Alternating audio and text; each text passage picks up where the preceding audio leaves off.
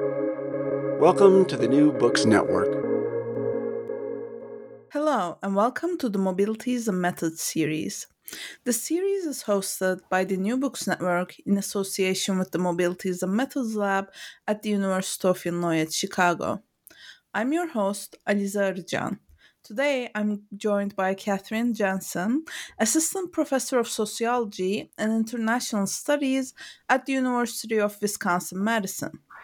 We'll be talking about her book, The Color of Asylum: The Racial Politics of Safe Haven in Brazil, published by the University of Chicago Press recently. So, without further ado, welcome, Katie, and thank you very much for joining us. Thank you so much for having me. I'm really looking forward to our conversation. Me too. I'm really excited. So let's get started right away. So can you tell us how you came to your work as a sociologist and how you came to writing a book about the racial politics of asylum in Brazil? Yeah, absolutely. I mean, I think as with anything, there are many origin stories that we can trace. I'll say that my pathway to becoming a sociologist was really just advice that I got. I had not loved sociology as an undergrad. I did Latin American studies as my bachelor's degree and really had wanted to pursue that for my PhD, and got the advice that that's not really how hiring worked if I did want to go off and be a professor. And so I needed to sort of pick a discipline. And sociology seems like, well, I guess I can study humans for the rest of, and social interaction and society for forever. That, the early 20s logic brain. So that was how I became a sociologist. But before I went to graduate school at UT Austin, University of Texas at Austin, where I did my PhD in sociology, I was living actually in Argentina, and I lived there for 2 years. And I was living and I was working and doing research, and that I think that's one of the origins of the book, even though it's set in Brazil and life took its own course. But when I was living in Argentina, I really had to come to question a lot of my US centric assumptions about how immigration governance worked in the 21st century. I, before living there, had no idea and couldn't imagine that there were countries that did not detain immigrants, that did not deport them, that understood immigration as a human right and had policies that were in line with that. And so I was seeing and hearing about all these folks from places like Senegal at the time when I was living in Argentina who were applying for asylum, but didn't really think that they were going to get it. But it gave them the right to live and work legally in the country, things that just would be unimaginable in the US context, where once people are in the country, so many people don't apply for asylum, even if they do qualify, just for the fear of deportation, right? So that was a big part of it, that I was like, wow, this is working very differently. And as someone who had done a lot of work around sort of immigrant rights and political organizing on that front, I was really struck by how different that looked and what that would mean. But at the same time, I was trying to get legal residency in Argentina, and I was navigating, all these different bureaucratic offices and collecting these documents and having them translated and notarized. And it took forever. And so thinking about, what policies are for immigrants or migrants is not what they are formally, it's how they're experienced as they're navigated in process. And so those were two of the big, I think the big origins of what started my interest in immigration in Latin America. And then I later turned to look at Brazil as a very different racial context from Argentina, but which had the best refugee policies in the region and also arguably in the world. And so how would this play out? How do great policies play out in one of the most racially unequal countries in the world, right? How do those things intersect in practice? Yeah, these are really important questions that are in the heart of the book. And I love how, in this origin story that you provided, there's this sort of comparative thinking that's also at the heart of the book. So in the book, you lead us through how Syrian and Congolese asylum seekers differentially navigate asylum in a so-called safe haven, as you just mentioned. And racialization is the prism through which these differentiations are refracted, which have been long in the making. And I love how you historicize that in the book. So, how do you locate these two communities within long durée histories of racialization upon arrival in Brazil? Yeah, thank you for that. Thank you for that question. I mean, so just to zoom out and give a broader sense. So the book, The Color of Asylum, is really focuses on juxtaposing Syrian and Congolese refugees and their experiences from how they arrive in the country through applying for asylum, seeking assistance, getting refugee status, and then their life afterwards. But I argue in really the first chapter of the book, which is called Arrival, that you can't make sense of what that looks like without having a historical lens. And a big part of that, most work on race and immigration in Latin America has been historical and is really focused on this crucial period in Latin American history in which political elites sought to whiten and thus, quote unquote, civilize the nation through soliciting, incentivizing selectively, mainly European immigration, right? This was a big, so in the ways that you saw lots of European immigration to the United States, you were seeing lots of Europeans also go to places like Argentina and Brazil during that same period. And so which is called the period of whitening policies into sort of the early 20th century. And race works differently in Latin America than it does in places like the United States, specifically and particularly now. And so while countries like Brazil in general preferred European immigrants, though of course there's always caveats, but there were huge incentives for European immigrants, but there was also open door policies for anyone who wasn't from Africa or Asia. And so this meant that along with Europeans, a great number of what were at the time understood to be Syrian and Lebanese immigrants came to Brazil. And so in that sense, they were understood as white enough to help with this racial project of making, a country that had forcibly imported and enslaved more Africans than any other country in the world, and 12 times what you saw in the United States, right? So a majority Black country in that sense. There really sort of a lot of different types of immigrants could do in shifting the racial demographics in this moment in which eugenics is really crucial for how political elites are thinking about what the nation is. And that legacy of that time period is constitutive of and informs how I argue that people today or in the 21st century in Brazil are thinking about Syrian refugees or responding to them in policy. And so Arabness is understood now in Brazil to be a venerated portion or aspect of the nation as a crucial contribution to the ethno-racial mixture of Brazil.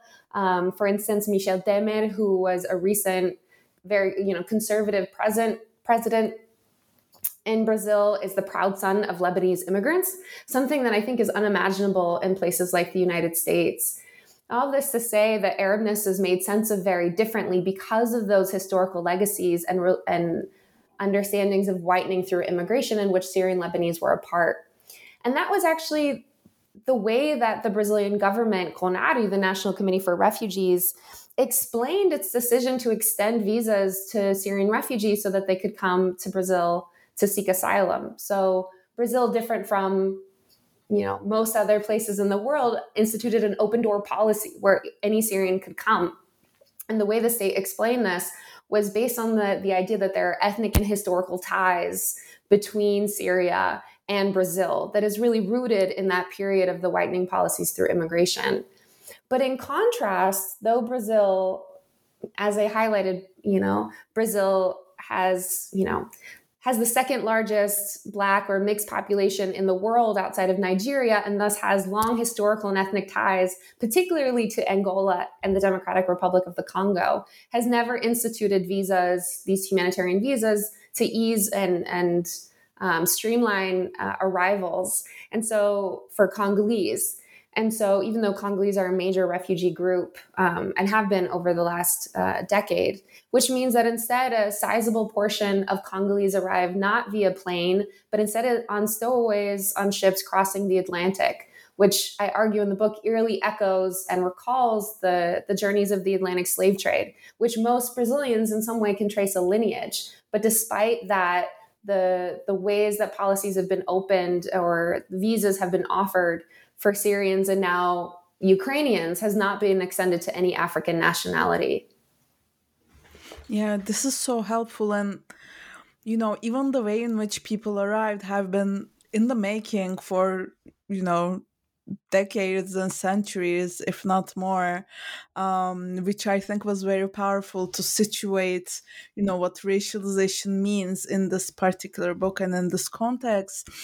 And also, something that maybe departed or was more nuanced in your ethnography was around waiting, especially waiting in relation to asylum, right? Which is something we often see in ethnographies of immigration, but in your book, we also see multiple scales in which waiting is racialized. So you take us from how waiting disciplines asylum seekers' bodies in everyday interactions with bureaucracies to deferrals of asylum decisions.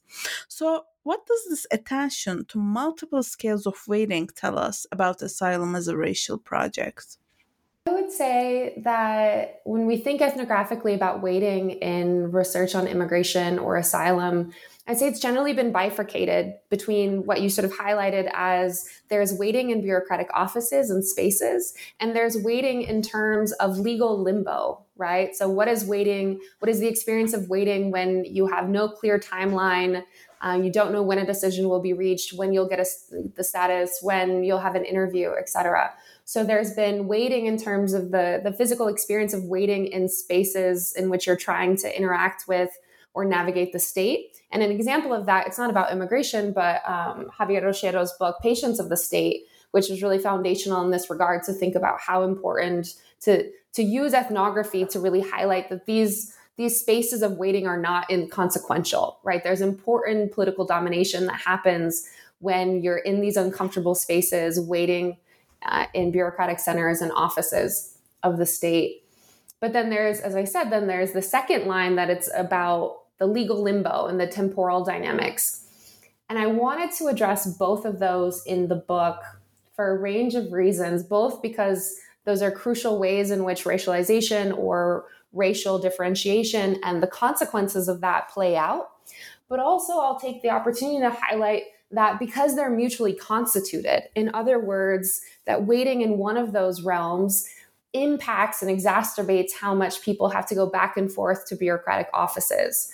So in the book, I highlight how, not everyone has to wait the same amount or as frequently in these bureaucratic spaces, right? In these offices. It's people who, predominantly Black Africans, who are waiting years longer to have decisions in their cases, or waiting years longer or, much longer to even have their interviews, right? And so what this means is that they have to go to these, for instance, in my case, the refugee center or the federal police office, they have to go again and again and again to these spaces in ways that Syrians do not have to, because Black Africans and Congolese in particular have to continue to renew their documents, which are about to expire because they're, 6 months or a year, or they have to go again to say, when will my interview finally happen, right?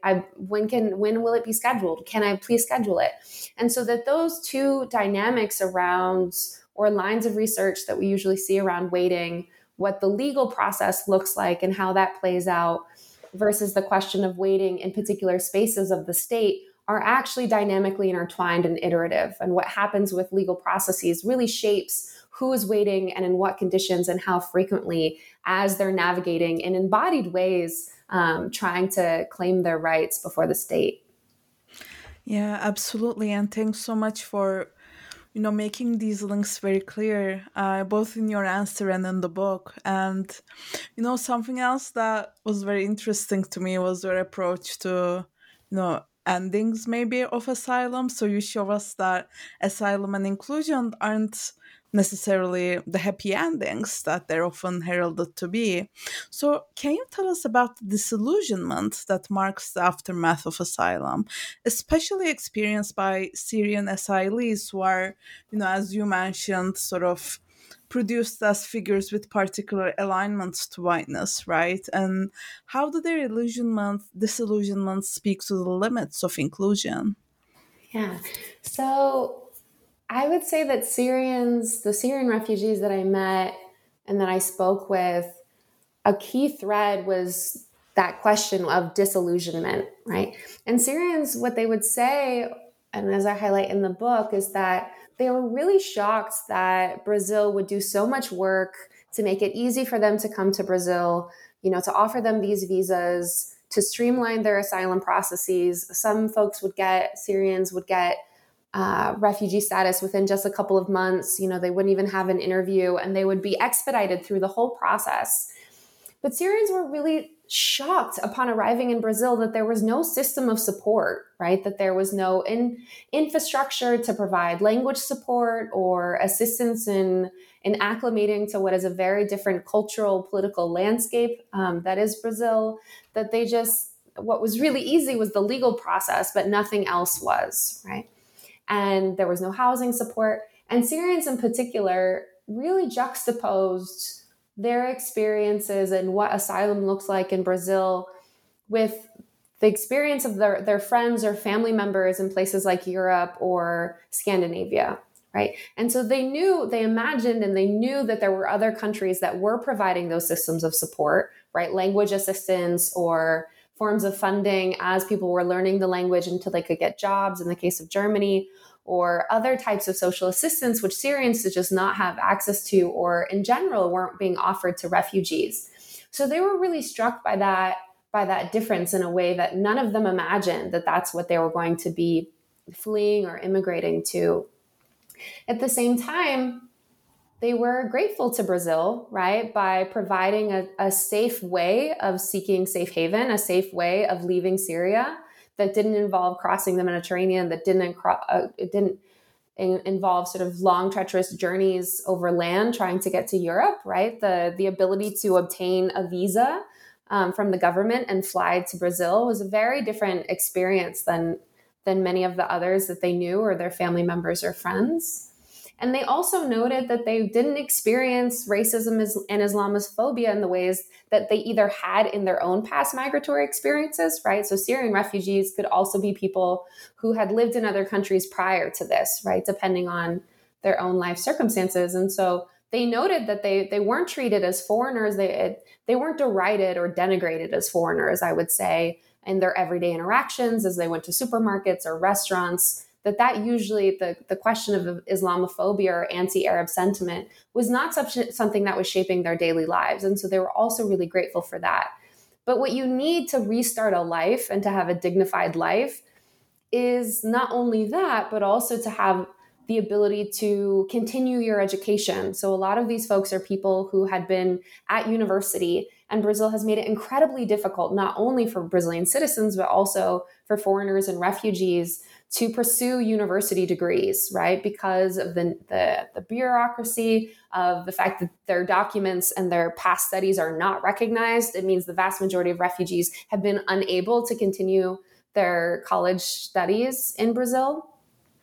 And so many were in the process of trying to get these professional degrees and have been unable to do so. And so it means that a common thing that Syrian refugees would do is instead work as street vendors, right? That they're, because of the familiarity with Arab food, going back to what I was saying before about Arabness as sort of being part of the nation, people are very familiar with kibi or esfija or these foods. And so Syrian refugees are working often as informal vendors or food entrepreneurs, which is not what they necessarily want to be doing or would be doing if they were still in Syria. And so having this lack of an ability to imagine what their futures look like and to plan and to say, oh, this is how I'm going to have formal housing. And this is my path to the job and career that I had or I was pursuing before I left Syria. The Syrian refugees didn't necessarily have that. And that's crucial to what safe haven really looks like, is being able to imagine a future.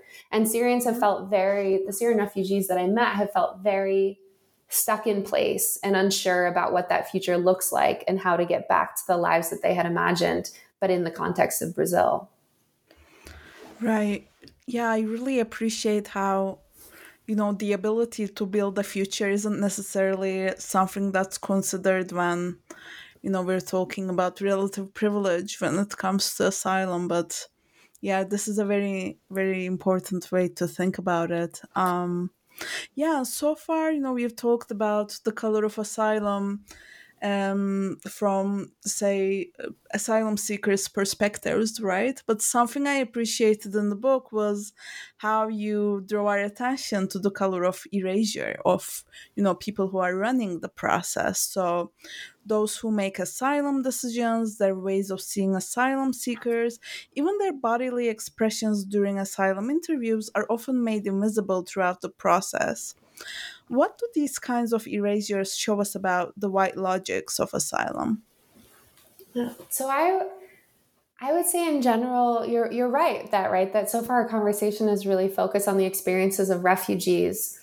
But the focus of the book was actually trying to offer a rare glimpse into these bureaucracies of the state that have been heavily guarded and that we very rarely have access to, let alone ethnographically, right? Very rarely are we able to see how it is that Border Patrol agents or immigration officers or asylum officers are doing their work, right? And what that looks like. And so this was a rare opportunity to turn the ethnographic gaze sort of up and look at the state. And so that's actually a crucial part of the book is, of course, thinking about how this process is experienced by those who are navigating it, but also the asylum officers who are the people making the decisions and how they go about doing that.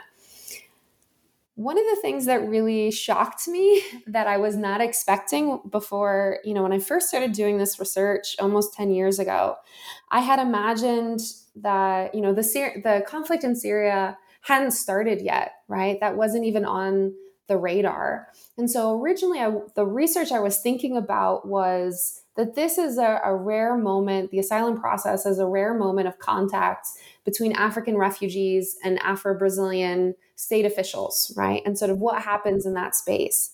And then I started doing field work and I realized that everyone working for the state was white and self-identified as such, with one exception. There was sort of one Black asylum officer or official while I was doing the research. And so I had to turn to really grapple with the whiteness of the state, right? And the ways that questions of race and class intersect in Brazil, that it really explains this, right? So who are the Brazilians that speak 3 languages and have college degrees? They're going to be folks who are white and have their own histories of European immigration, some of which were quite recent. And so I had to really shift what I thought I was doing with the research, because this was not a space in which, citizens and sort of refugee newcomers all understanding themselves as Black were interfacing. No, instead there was a huge discrepancy. And so turning then to the question of the whiteness of the state, I also wanted to look at what that work looked like. And when you have I write in the book about the ways in which asylum officers invisibilize themselves, or erase themselves from the process. Often case recommendations, you wouldn't even know who had made the recommendation in early years. There wasn't even a line for an asylum official to say that they had produced it, right? They would erase their words in interviews, so you would only have the response, right? So they were completely effaced in the process.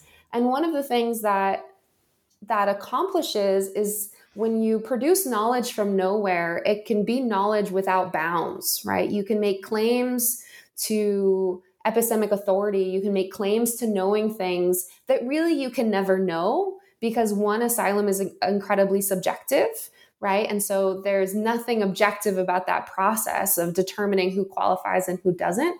But also there's no way, and certainly these folks weren't experts in all country conditions of all, the dozens of different countries of origin from which refugees were coming.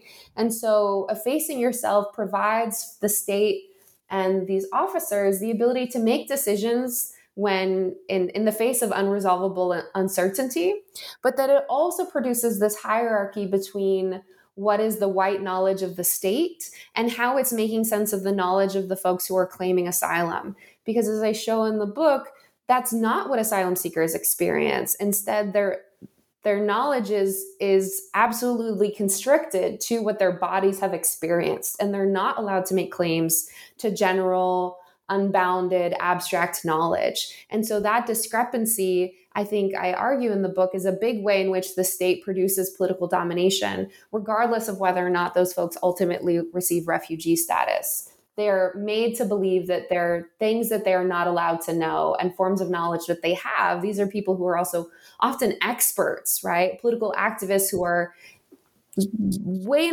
above sort of experts in the political histories and dynamics of their country and political parties and dictatorships and what have you, and coups, way above and beyond the asylum officer who's ultimately adjudicating, right? But they're not provided or allowed space to speak on the country conditions from which they've fled. Instead, they have to speak on, well, was it hot as you fled? And what did you eat on the airplane as you flew over? And did you cross a river as you were fleeing, right? And that really shifts how people understand, how it impacts how people understand the state is seeing them, right? If it's not allowing them to be experts in the things that indeed they're experts on. Right. So, again, I think you bring such an important iterative lens that, lets us understand how knowledge is produced and co-produced during these processes, right? And something I was very curious about was like what to do with the whiteness of the state, right? So in the book, in my reading, you both tell us that the racism steering the asylum process is more systemic than individual, but you also show us how, from caseworkers to receptionists, racism becomes an everyday experience enabled by their actions. So I'd love to hear about how you tread a balance between doing justice to representing the asylum workers that you worked with while evading a portrayal of racism without racists. I'll say I'm glad you feel like I threaded that needle, because that was sincerely one of the biggest struggles in writing the book. And I imagine a struggle for lots of ethnographers who have spent immense amount of time with people and building relationships and friendships and trust, but also recognizing that those individuals who are doing their best, really at the end of the day, this was not a space of folks who were jaded civil servants who were assigned to the area, right? These were asylum officers to NGO lawyers to, most of the people working in this process at the time were people who sought it out, who were deeply invested in refugee issues and questions, who had prior worked as volunteers working with refugees and NGOs, right? So these were not people who were coming at it in a jaded, I don't trust anyone, and they're people who deeply cared. At the same time, racism is not a thing that exists at the individual level. You also see in the book plenty of ways in which, as people were also very aware of the ways that racism was working through the process, but were often very disconnected or obscured the ways in which they were also a part of it. And to give an example of that, people were very aware of the ways the Federal Police Office, which is the entity that gives the documents and files the claims and renews the identity documents. It's an important space that asylum seekers and refugees have to navigate. People were often very aware of how anti-Black racism was impacting who had to go there again and again, who had shifting requirements on what documents they had to bring to get whatever status. People were very aware of how it was happening in other places. But I think this is generally how racism works, and why ethnography is so important is that we're so busy living our lives or carrying out the jobs or trying to work through this overwhelming docket, in this case, right, of a really emaciated bureaucracy that didn't catch up with the increasing number of folks who were arriving and seeking asylum. it doesn't really provide that space to sort of sit back and think about, well, what's shaping my actions, right? Are there patterns that I'm not catching? You're like, no, I need to work on this, and then I need to work on this, and I need to work on this. And it doesn't provide that sort of space. And I think that's what you can do ethnographically, is really zoom out and look at what are the patterns that are actually occurring in treatment, in how people are talking about different refugees from different countries and regions. But it is really a major attention to know that racism is structural, it's systemic, it's not something that exists at the individual level. But this is also, bureaucracies are peopled, right? And there are individuals who work in them. Part of that these people, of course, work in the system and thus are bound by the logics in which they're working. And so as much as, folks would often grapple with the pros and cons of working inside the system and what it provided for or what it didn't provide for, or go out of their ways to help refugees. There was an asylum officer I wrote about elsewhere who was really invested in cases from Mali, right? That was something that really struck her. Or lawyers who were really invested in Congolese or Francophone African refugee cases. But they're still individuals that then have their own idiosyncratic populations that, for a range of different reasons, they come to care a lot about and be invested in ways that aren't going to necessarily have ripple effects for the process in its whole, which is what refugees are experiencing. They're not experiencing one person, they're experiencing a length of a process. Yeah, absolutely. And speaking of, like zooming out and thinking about how we're being shaped by, the context we're working in, I'd also love to hear more about your positionality. So you worked on asylum cases and participated in these institutional logics while providing assistance to asylum seekers. So how did you grapple with the possible complicity that comes with this kind of work on the one hand and your political commitments on the other? So with thinking about my own positionality, it's, of course, thinking intersectionally, it's multidimensional. And so as, a college educated white cis woman from the United States who speaks 3 languages, English, Spanish, and Portuguese, there was different ways in which that positionality provided for affinity and proximity to some folks and difference and distance from others in ways that were certainly shifting. Because the book, I would say, is, what we can call a relational ethnography, which is, rather than studying a particular group, right, sort of becoming embedded and focusing on the experiences of Congolese refugees, for instance. Instead, what I was focusing on is that space of relation, of encounter, in which refugees and asylum officers and federal police, et cetera, what is that process that all of these different groups and actors and individuals are interfacing in through, right? And so because of that, then the positionality of a researcher and ethnographer can have a range of ramifications, because you're dealing with a very heterogeneous social space that is also inherently hierarchical in this case. And so while my positionality actually provided for a lot of social proximity with the folks in power, right? We were all white. They had also generally lived abroad, studied abroad, traveled abroad. Sometimes, these are generally, we're talking about elite Brazilians. And so there was a lot that we had in common that provided for proximity, that made that shaped the ethnography. At the same time, my own experiences living and traveling in different places and my language comfort with Spanish and, native, language fluency in English. Also, it had a huge role to play in how refugees could experience their encounters at the refugee center.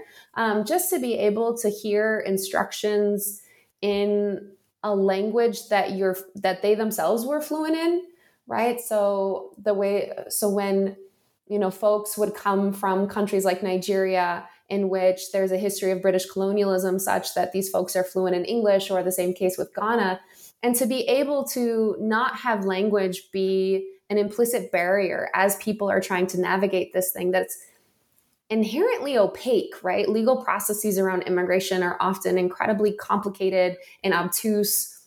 And so to not have that encounter mediated by language difficulties in a space that did not have like translators or interpreters, right? That really shaped things as well. There was only one other person at the refugee center during my many years that I was going back and forth to the center. There was only one other person who had, or two other people who had learned Spanish or knew Spanish. And so that as well with folks who are coming within Latin America, I would often have these interactions where they were like, oh, you speak Spanish, right? Like, I'm not going to have to struggle to be understood by you, and I'm not going to have to struggle to understand you. And so those seemingly minute details of what these interactions look like really did matter to folks. But at the end of the day, I was absolutely seen as someone with forms of power, right? Because I had access to the system. I helped them fill out their asylum forms. I also conducted interviews, produced case recommendations. And so that really shaped as well, while I could have a great deal of proximity to the folks making these decisions, I was very aware that was something that I was not going to obtain. And then also, especially, that I should not try to have that level of proximity with refugees, right? That there was an inherent power differential that is unescapable, that is shaped by broader geopolitics of empire and the role of the United States, and actually producing plenty of the conflicts that these folks are fleeing from, either in the contemporary acute way or historically, like thinking about the role of the US in the coup and the assassination of Lumumba, which shaped the trajectory of what the Democratic Republic, the political trajectory of the Democratic Republic of the Congo. That is not irrelevant for the fact that Congolese are such a large refugee population in Brazil, and then more broadly. In any case, so they're knowing that those forms of power and hierarchy, it very much shaped who and how, with whom and how I interacted with different folks and what those interactions looked like.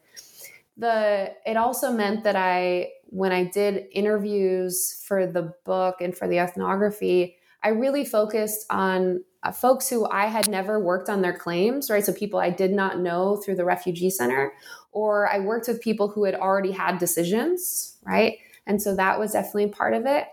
But then thinking about the political commitments more broadly, I mean, one of the things, to be frank, was that I wouldn't write a case recommendation that was a rejection, for one.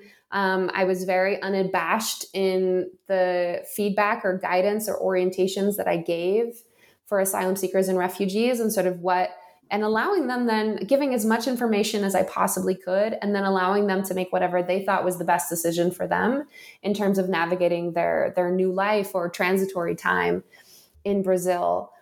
I think the political commitment more broadly, though, for me, I hope, is with the conclusion of the book, which is that, going back to our conversation before about Syrian refugees, and also just what life looks like for refugees in Brazil, that asylum is not a panacea. It is not a resolution. It is not the solution that I think we often imagine that it is, right?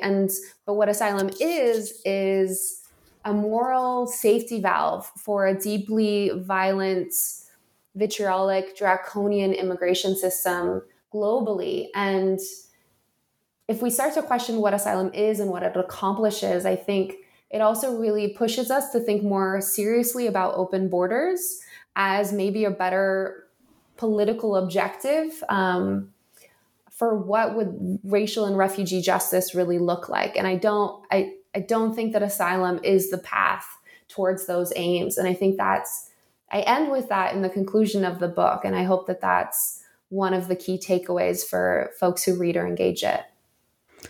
Yeah, thank you very much for being so open about the process and how you positioned yourself, and providing this beautiful conclusion of sorts, both to the book but also to our conversation. And before we end, I'm curious about what's next for you. What are you researching, reading, or teaching next?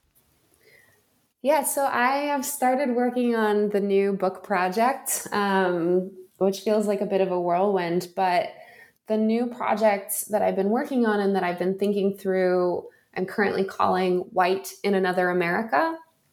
And so in a lot of ways, this takes some of the threads that we've been talking about and go through the book of really grappling with questions of whiteness and racial power and the social value that whiteness really has in Latin America. And in the cases that I know better, in the southern cone of Latin America, so Argentina, southern Brazil, Chile, and Uruguay, sort of being, when we say southern cone, those are the places that I'm sort of referring to. But usually Latin America has been understood as a place where, well, one, it's been understood as a place defined by racial and ethnic mixture, demographically and ideologically, right? The idea that, you know, everyone is mestizo in the case of Mexico, or that everyone is mixed. But the dynamics in the southern cone of Latin America are actually quite different in that the vast majority of folks in those areas self-identify as white. So Brazil actually has, so southern Brazil is, I believe over 80% white. There's more people who self-identify as white in Brazil than any other country outside the United States or Europe in the world.